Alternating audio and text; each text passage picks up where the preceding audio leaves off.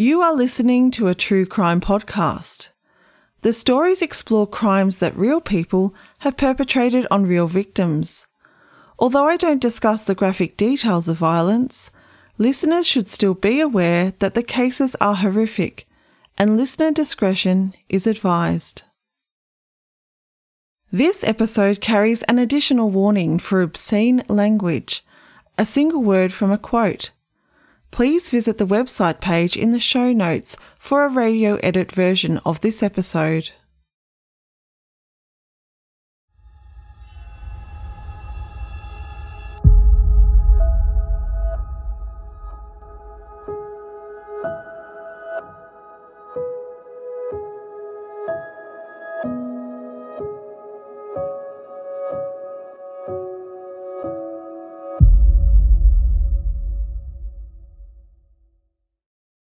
Thanks for joining What is Wrong with People. I am your host. This true crime podcast discusses some of the most interesting cases from around the world. Only solved cases are explored so that issues including motive, trial, justice, and the after effects of the crime can be uncovered.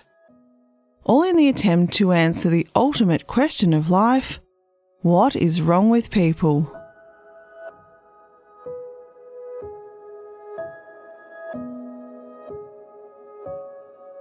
Episode 1: The Bartholomew and Keane Families. When Merle and Juliet Palmer, or Merle, passed away in 2012, aged 83, her 7 children gradually began the hard task of going through her belongings and sorting out her affairs at the family home in Queensland, Australia. Merle had known tragedy, losing her first husband and being left with 7 children to raise alone. Thankfully, Merle was able to find support and happiness when she remarried a man named Cliff Palmer in 1983. Cliff, fondly known as Poppy Cliff, was a much-loved father figure to his stepchildren and later on a treasured and trusted grandfather to the grandkids. One of Cliff's stepsons, Ralph Gray, explained to a local newspaper, "He was a gentleman. He loved us and we all loved him."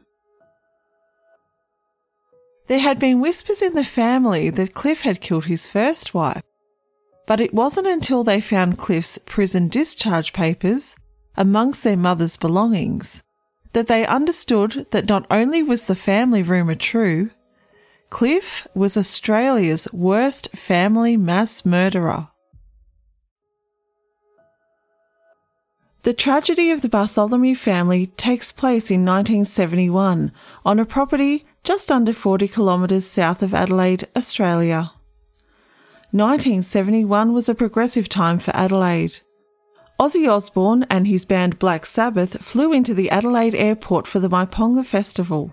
Anti-Vietnam War marches and demonstrations were taking place in the streets. Fluoride was being added to the South Australian water sources. An American children's TV series, Sesame Street, premiered for the first time on the ABC television station. And as expected in Australia, there was also plenty of cricket, sun, sea and surf. Clifford Cecil Bartholomew was born in 1931. He met and married Heather Ellis in 1953. Heather came into the marriage with an infant child, Neville, born to her first husband. The couple raised Neville as their own son. Clifford and Heather's family soon grew, and they celebrated the arrival of 7 more children. One tragically died in infancy. 40-year-old Clifford worked as a truck driver for an earth-moving company and as a casual slaughterer at a local abattoir. The family rented a remote 7-bedroom farmhouse on his employer's property in Hope Forest. It is said that they endured continuous financial difficulties, but the marriage was mostly happy all the same. Fractures in the relationship started to appear when a young man moved into the farmhouse of the Bartholomew family. The 22-year-old soldier, whose name was withheld in court documents, was recovering from wounds he had sustained in the front lines of the Vietnam War. Not much is known about why he was recovering in the Bartholomew house. Perhaps with the tight financial position the family lived, a boarder would alleviate some of the financial stress. Being that the family home was already occupied by 2 adults and 7 children, the arrival of the new guest took the total under this tight living quarters to 10. Heather's younger sister, Wyness Mary Keane, and her family lived in Sydney. Sometime in April, around Easter, Heather decided to have a holiday from her family to visit her sister in Sydney. The soldier decided to join Heather on the journey, taking the opportunity to visit army friends he had made during the war. Wyness was married to a soldier, and the barracks were where they were headed. As the journey was long, it is easy to believe that Heather would have welcomed the company on the lonely and isolated road. When Heather and the soldier returned to the farmhouse, Clifford watched them closely, sensing that the relationship had moved from platonic to sexual. His suspicions were confirmed in his mind when he intercepted a letter from the soldier to Heather. He felt that the letter exposed the truth about the relationship between them. Clifford was certain that his wife and the soldier were having an affair. He confronted Heather about it. She emphatically denied the affair and told him it was all in his imagination and that he was being silly. The relationship between husband and wife continued to deteriorate as the relationship between the soldier and Heather continued to grow. Clifford said that Heather would take extra care of their house guest but not pay him the same privilege. The soldier's physical limitations as a result of his wounds was unclear, but Clifford recalled in his trial, "When she did the washing and ironing, my clothes were left on the bed or the dressing table for me to put away, but anything of his she would iron and fold neatly and put away for him." The soldier ended up leaving the house, but tensions still remained high between Heather and Clifford. Clifford decided to leave the family home and moved in with his mum on August 25, about 8 kilometres from the family home. According to court documents, he hoped that a period of separation would remedy the relationship between him and his wife. The Bartholomew family home would fill up again, as Heather welcomed the arrival of her sister and children from Sydney. 26-year-old Wyness Mary Keane and her 18-month-old son Daniel were staying at the rural property with the family. Clifford wasn't happy about the visit and felt Wyness was negatively influencing his wife against him. Clifford had been living away from the family home for just under 2 weeks. He had arranged with his wife Heather to visit the family on the morning of Father's Day, but 2 days before she changed the time of his visit to the afternoon, as she was going to Adelaide on Sunday morning to see a house. Learning that Heather was looking at moving, he knew that he was running out of time to reconcile. Clifford was annoyed, but decided not to cause waves, hoping to make a good impression when he visited. On Father's Day, Sunday, September 6, 1971, Clifford purchased some beer, Bacardi, especially for Heather, as well as cold drinks and sweets for the children. He arrived at the property around 3:30 p.m.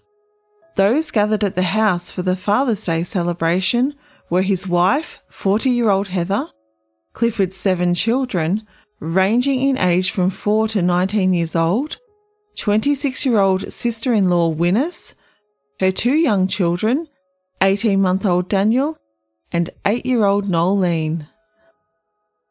Nolene had arrived at the house that day from Adelaide, driven down by her stepbrother, 22-year-old Terry Poltridge.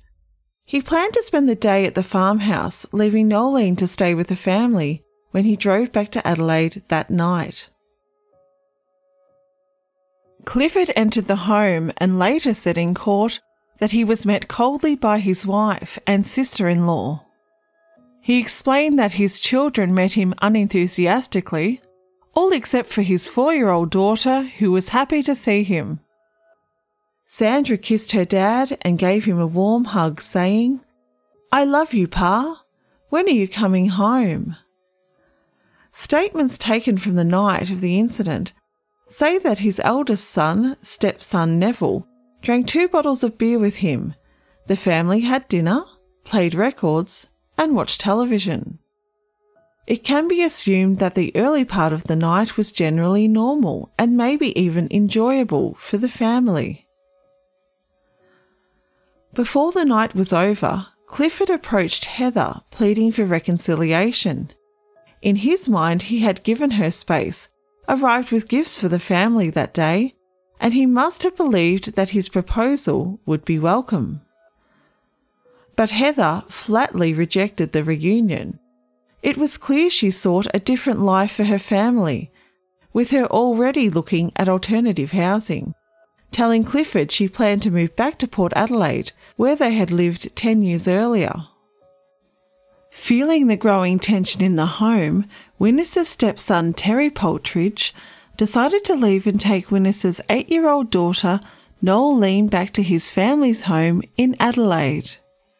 He would later say that he just felt like something wasn't quite right. Noeline wouldn't be in the house as originally planned. This sliding door, last-minute decision would save her life. Clifford, feeling the rejection from his wife, left the farm in a rage and returned to his mother's house around 9:30 p.m. He sat at the kitchen table, had a cup of coffee, and went to bed. He would later say that he could not sleep, laying awake for hours with the knowledge that there was no chance of reconciliation.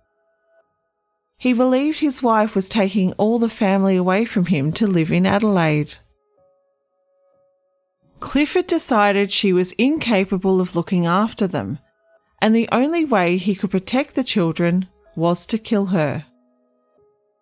In a statement given to the court in his trial, Clifford said, "It got to me that way in the end, that it suddenly came in mind to kill her. At least the kiddies would be better off, even in a home or living with somebody else who would take care of them, even if I couldn't." At 12:30 a.m, he got up, got dressed, and drove the 8 kilometres back to the farmhouse. He parked behind the back gate and went to the shed, where he collected a single-shot .22 rifle and a rubber-ended panel beater's mallet. The rifle was a gift Clifford had given his eldest child, Neville, as a birthday present. At close to 1 a.m, he entered the sleeping home. Clifford later explains that he intended to knock Heather unconscious with the mallet, then carry her outside and shoot her. Clifford rested his gun in the hallway at the door to his wife's bedroom. His wife was asleep in a double bed with 2 of their children. Shining a torch in Heather's face, Clifford lifted up the rubber mallet and struck down hard on his wife. Heather woke in a state of panic and began to scream. As she called desperately for her sister Winnis to come to her aid, he struck her again with the mallet. Winnis raced into the room and Clifford attacked her with the rubber mallet, hitting her hard.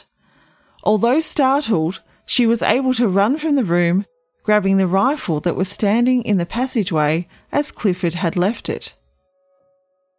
Winnis sprinted from the house and, seeing 2 vehicles parked out the front, jumped inside a Holden station wagon. Still in tremendous shock and with blood running down her face, she felt some relief in having taken the rifle into her possession. Running on adrenaline, she knew she had to drive the car to get medical help for her sister, who was laying in bed, her face all bloody and smashed. She saw Clifford had followed her outside. He was desperately looking for her. She knew that any noise would give her position away, but she had to take the chance. She tried starting the car, but the engine didn't click over. The night was cold, and so was the car. The noise alerted Clifford to Winnis's location. Realising her hiding spot had been uncovered, Winnis desperately tried to get the engine started. She could see him approaching the vehicle from the corner of her eye, the vapour from his breath blowing white clouds in the dark, cold night. Clifford, trying the doors, finally managed to enter the car through the back door of the Holden station wagon. He climbed in behind Winnis. Her disadvantage of facing away from him made it hard for her to fight back. He struck her for the second time with the mallet. Winnis fought what must have been horrific injuries and managed to escape the front of the vehicle. As she ran from the car towards the house, Clifford was able to catch up and hit her on the back of the head, where she finally collapsed on the lawn. Clifford went back to his vehicle and found his rifle on the back seat of the car, where Winnis had left it. He walked over and shot Winnis in the back of the head. He then re-entered the home, where the tidal wave of frenzy that had engulfed the house had woken up many of the other occupants that were his own children, ranging in age from 4 to 19.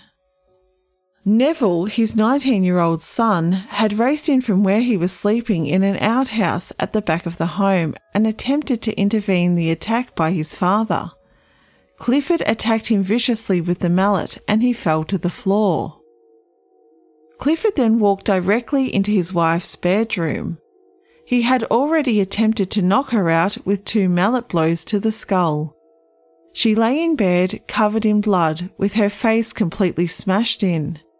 In front of his children, he shot her twice in the head. His 17-year-old daughter Christine, believed to be his favourite child, was standing near his wife's bedroom door. She begged her father to stop, saying, "Don't, Daddy, don't," before being shot at close range. Clifford would later say his children, 13-year-old Helen, 10-year-old Gregory, and 4-year-old Sandra, were too scared to move. He shot his 4-year-old daughter Sandra as she lay in a camp bed beside her dead mother. He yelled at 10-year-old Gregory to get dressed. He then walked past him, put the gun to his ear, and pulled the trigger. He systematically attacked each one, shooting them all. Some he shot twice. His daughter, 15-year-old Sharon, ran screaming down the hallway. Clifford shot her in the cheek, but she was still able-bodied despite her wounds. She tried desperately to hide under a bed. Clifford walked over, tore her out from her hiding place, and shot her dead. After hunting down and killing his last living biological child, 7-year-old Roger, he walked over to Neville, his 19-year-old stepson. He was still knocked out as a result of the attack with the mallet, but was starting to make moaning noises. Clifford would later say, "I put the rifle up close to his head. I did it with all of them." Clifford then went outside to the back lawn to cover his sister-in-law Winnis's body with some bags. She had regained some form of consciousness, and when he heard her moaning, he shot her dead. Clifford would later say that he partly blamed her for the problems he was having with his wife. Clifford then sat down in the kitchen of the farmhouse and opened a can of beer. He was flustered from the screaming noises that he later described as splitting his head wide open. But now the noise had ceased. He felt himself calming. He sat there for 20 minutes. That was until he remembered that his nephew Daniel, an 18-month-old toddler, was still alive and sleeping in his cot. He put down his beer and reloaded his gun. Daniel was found shot through the head at point-blank range. Daniel died sucking a dummy with his face down in a pillow. Clifford said in a statement in court, "All of a sudden things seemed to be dead quiet. By this time I was in the kitchen with a rifle in my hand, and I wondered what I was doing there with it." He sat down, wrote a letter to police, and then telephoned them to confess his gruesome crime. He then called his mother, telling her about the unimaginable act he had just committed. He would later say he was trembling all over. He said goodbye to his mother, saying that he was going to kill himself. It was a cold, wet, miserable morning when police officers received a call at the station from a clearly intoxicated Clifford who said he had killed his entire family. Detective Senior Constable Arthur was called to the property, and when he was told that it was possibly the crime scene of 10 deaths, he thought it was a joke of bad taste by his colleagues. He was 14 years into his policing career, and he hadn't known anything as horrific as this. When first responders arrived at the family home, there were bicycles leaning up against the house, toys lying in the grass, mid-play, waiting to be picked up and played with again. The only initial sign that something wasn't right were the family dogs wandering around looking lost, looking for the children who would normally be outside playing with them. Detective Senior Constable Arthur, who responded to the call-out, would later say, "There was a body of a woman lying in the open outside, so we knew we were going to find 9 other bodies inside. We went to enter through the back door, but the odour of death was just so overwhelming. Walking around inside the house, you couldn't walk 2 steps without having to avoid a body." In the bedroom where Heather and her 2 children had been sleeping only the night before, 4-year-old Sandra lay in the camp bed beside her mother's bed. Detectives said she looked peaceful, with her hand resting on her teddy. Only dried blood that had formed around her mouth gave any clue that she wasn't just asleep. Detective Arthur's partner, Detective Senior Constable Bill Richter, was overwhelmed and unnerved by the crime scene. At 6'3", the strong, confident detective wasn't shocked by much, but said to his partner, "What the hell have we got here?" Slumped over the kitchen table, Clifford had not killed himself, as he had told his mother was his intention, but had fallen asleep, passed out from excessive alcohol consumption. Clifford stood with his head bowed as police handcuffed him, completely without incident. He wasn't interviewed until 8 hours after being arrested, as it was clear he was heavily intoxicated at the crime scene.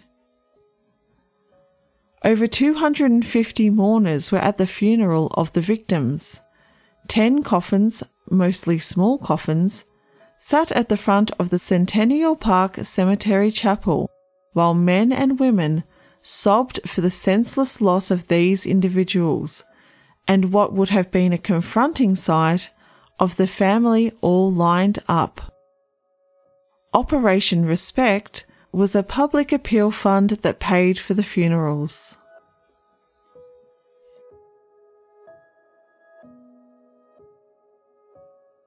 Thanks for listening to this independent true crime podcast.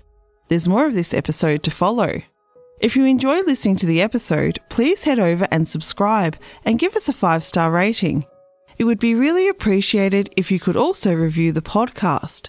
It helps other listeners to find us, and we all know how exciting it is when we find a new podcast to binge. Now sit back as I take you through the rest of the episode. Clifford was forthcoming with details of his crime, and additionally, police had scribblings and ramblings from the letters he wrote post his killing spree. In them, Clifford wrote in detail about the crime, even writing about his arrival at the Father's Day celebration when his 4-year-old daughter welcomed him with the words, "I love you, Pa. When are you coming home?" About his 17-year-old daughter, Christine, begging for her life, saying, "Don't, Daddy, don't." About yelling at his 10-year-old son Gregory to get dressed, and then shooting him at point-blank range as he did so. Detective Arthur would later say, "I couldn't understand why he would even want to reveal the horror of that confrontation." Police would uncover that when Heather told him she was moving back to Rosewater near Port Adelaide, it confirmed to Clifford she was still having the affair he had suspected with the soldier, knowing the soldier lived nearby in Taparoo. He wrote in his letters, "I had to kill my wife. There was no other way out but to stop her from ever seeing him again." To get an idea of what the justice system was like in Australia at the time, Clifford was first seen in the Adelaide Magistrates Court on October 3, less than a month after the killings. His case was ordered to be tried in the Supreme Court in November, where it was to be resided over by Australia's first female Supreme Court judge, Justice Roma Flinders Mitchell.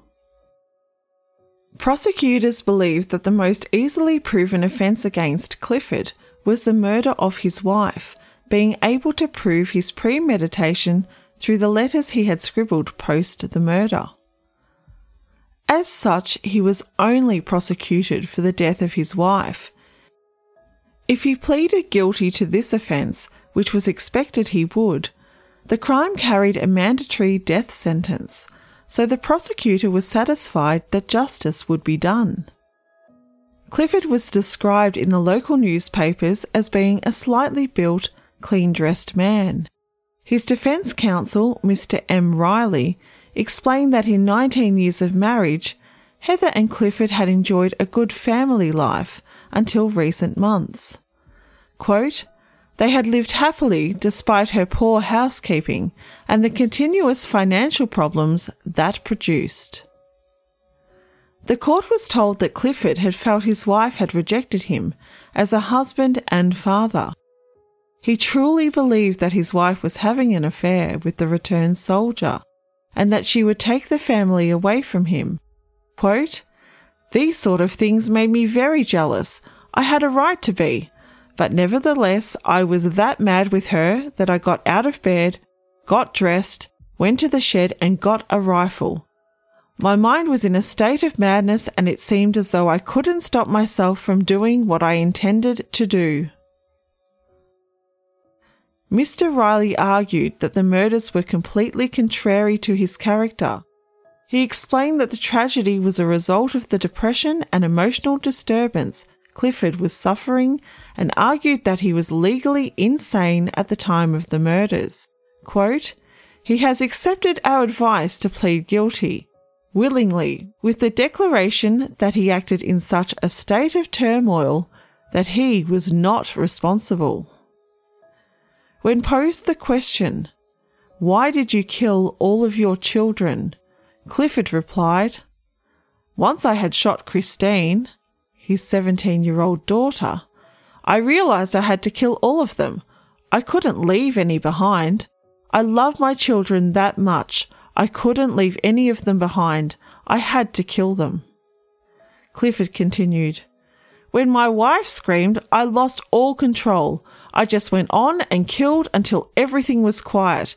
I had no intentions of hurting anybody else."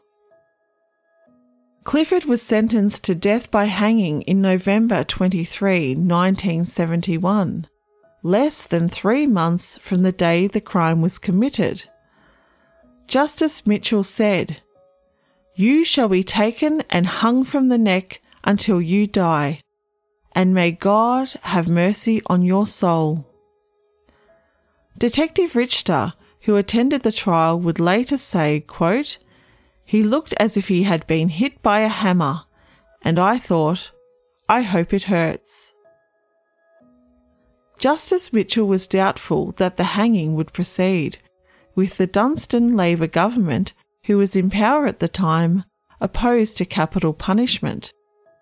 She told Clifford that all the court papers and the plea would be forwarded to Cabinet for consideration. Justice Mitchell was right. Clifford's sentence was later commuted to life imprisonment. He avoided the death sentence originally handed down to him.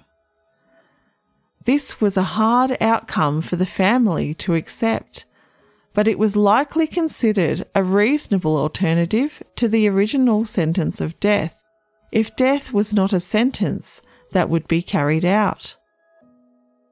There were whispers that Clifford was in for a hard time in prison. The inmates hearing of the atrocious, cowardly crime had arranged for him to, quote, "get a good going over." The danger to Clifford was such that he was put into solitary confinement for his own protection. But what would happen next is beyond belief. Clifford Bartholomew, who killed 10 people in a massacre on his property, 7 children and 3 adults, was released on parole on December 10, 1979, after serving 7.5 years in prison. The decision to release Clifford after only 7.5 years was never adequately explained by the parole board. When Detective Richter heard he was being let out of jail early, he was in total shock and had to sit down. He responded to the call, "Which fucking idiot came to that conclusion?"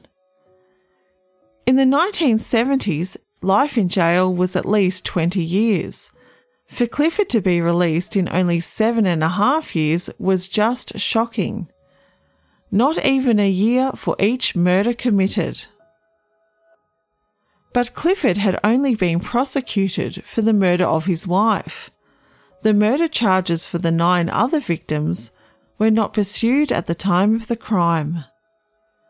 Right up until the time of his death, Clifford could have been prosecuted for the other crimes he committed, the gruesome murder of 9 family members, but justice for the other victims was never pursued. After only 7.5 years in prison, not even a year for each murder committed, Clifford was released from prison into the community. He assumed a new identity provided by the state and changed his name from Clifford Bartholomew to Clifford Palmer. He reinvented himself as a godly man. Clifford met his second wife, Merle, at a country and western dance in Victoria. His new image was appealing to this devoutly religious woman who believed in the power of forgiveness. Merle was a widow, her first husband dying in their native Sri Lanka. Merle had followed her eldest son, Derek, in emigrating to Australia. Not long after meeting, Clifford married Merle in 1983 and lived together with her for 22 years, adopting her 7 children. Ironically, the 7 children falling around the same ages as the children he had massacred in Hope Forest just 12 years earlier. The family lived a happy life and Clifford and Merle welcomed grandchildren. He was a trusted member of the family, often taking care of his young family members. It isn't confirmed that his second wife knew of Clifford's crimes, but it can be assumed she did, because his court papers were amongst her belongings. Their family believed that Merle, being the type of person she was, would have thought him worth forgiveness and a second chance. Merle was religious and could have seen her giving him a second chance as a way to save a lost soul. Described by his second family as a mild-mannered man, they found it hard believing that the man that had been in their lives for over 22 years was the same man that had committed this gruesome crime. His stepson explains, "He never disrespected our mother, and they hardly had a raised voice in more than 20 years together. I couldn't believe it. None of us could." Clifford Bartholomew died aged 71 in 2002, having lived over 20 years with his large second family. His second wife would die 10 years later. Nolene Poltridge, the 8-year-old girl who was at the family's Father's Day gathering just hours before the murder, was lucky to escape with her life. Her stepbrother Terry, listening to his instincts, drove her away from the farmhouse, taking the little girl to stay the night back at the family home in Adelaide. Terry had originally driven Nolene down to the family's Father's Day gathering so she could see her mother, brother, aunt and cousins. Nolene had been staying with Terry's parents due to the erratic lifestyle she had experienced living with her mum, but she was looking forward to spending some time at the farmhouse. The intention was that she would stay and visit for a while with her family. Terry, feeling the tension building between the adults, felt it unsafe to leave her. He no doubt saved her life. In an article in Australian newspaper The Sunday Mail, Nolene said she was shocked to learn that Clifford had remarried, but was relieved he had passed away. "I'm glad he's dead, but there are a lot of questions I'd have liked to ask him face to face." Nolene explained that she had lived in fear ever since Clifford was released, worried that her uncle would come after her to complete his crime. Quote, "I just hope he died a horrible death like my family did." Although Nolene is grateful she wasn't killed that night, the trauma and effect the crime had on her life haunts her to this day. Clifford's killing of 10 family members are the worst recorded mass family killing in Australia. He slaughtered his entire family gruesomely, using a rubber mallet and a single-shot rifle. He had to reload his gun between every shot. The killing of his own immediate family is bad enough. But then to remember, seek out, and kill his 18-month-old nephew as he slept in the cot is beyond imagining. In the letters he wrote just after the murders, Clifford claimed he killed his wife because he was filled with a jealous rage, a result of the love affair he believed Heather was having with the Vietnam War veteran. Detectives would also uncover that Heather was telling the truth. There was no sexual love affair between Heather and the Vietnam veteran, as Clifford had suspected and based his entire motive for killing against. The soldier not only confirmed this, but even more telling was the wound the soldier had sustained in the war. He had been hit by machine gunner-friendly fire. 4 bullets had lodged into his groin, making him unable to have an erection. Detective Arthur would say in regards to the letter intercepted by Clifford from the soldier to Heather, "If you were super jealous, you might conclude there was something in it, but I thought it was more a mother-son type relationship." Heather's eldest son being only 3 years the soldier's junior. The case raises so many questions about justice, parole, second chances, rehabilitation, and community protection. Wanting to focus on the lives of the victims, it was hard to find information on the people that they really were. When you wipe out an entire family, there is nobody left to talk about the memories made, the dreams shared, and the loss of each individual person. This is something that must have made life for Noeleen Paltridge, Winnis's daughter who left the house that day, very difficult. Left to grieve alone and without the relief from grief that sometimes comes from sharing stories of lost loved ones. What was wrong with Clifford Bartholomew? In the confession letter he scribbled, just after the killings, he wrote he was in a, quote, state of madness. This was something that his defence would later argue with the support of psychologists who confirmed this state of emotional disturbance was to blame. Detective Senior Constable Arthur, who responded and investigated the crime, doesn't agree with the defence's argument that it was a crime of passion.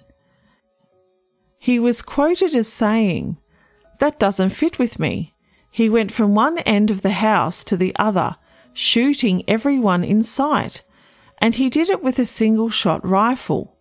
With a single shot, you have to reload every time, empty the barrel and put in another bullet. He could have stopped at any time." Clifford went on to live a happy life with a new family until his death 22 years later. Memories made with a family that literally replaced the family he had slaughtered, a wife and 7 children.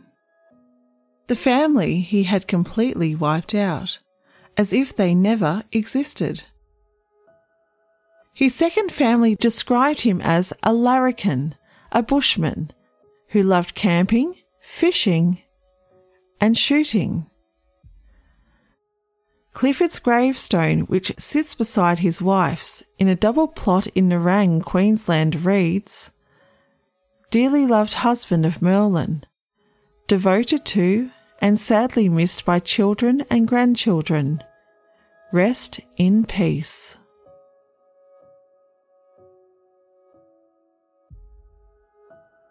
Domestic and family violence is a major health and welfare issue, not only in Australia, but globally.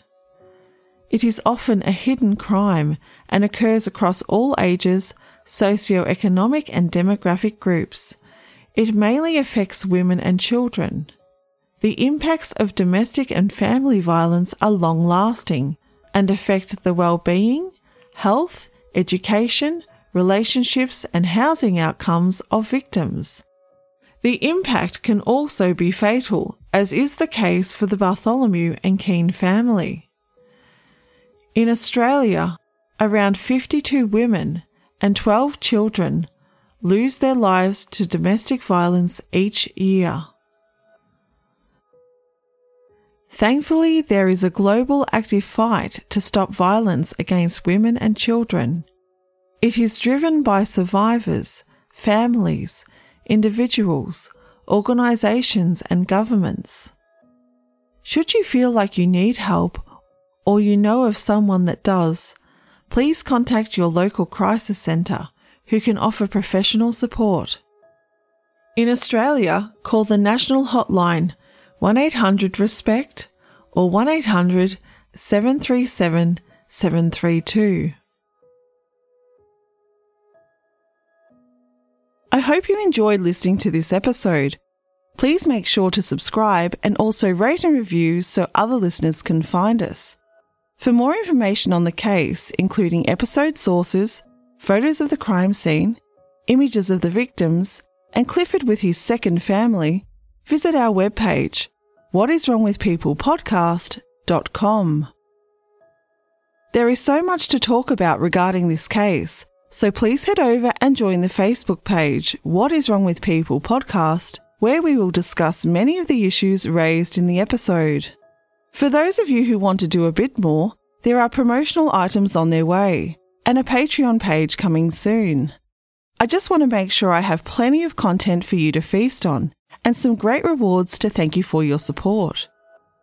Come with me next time as we continue to uncover what is wrong with people.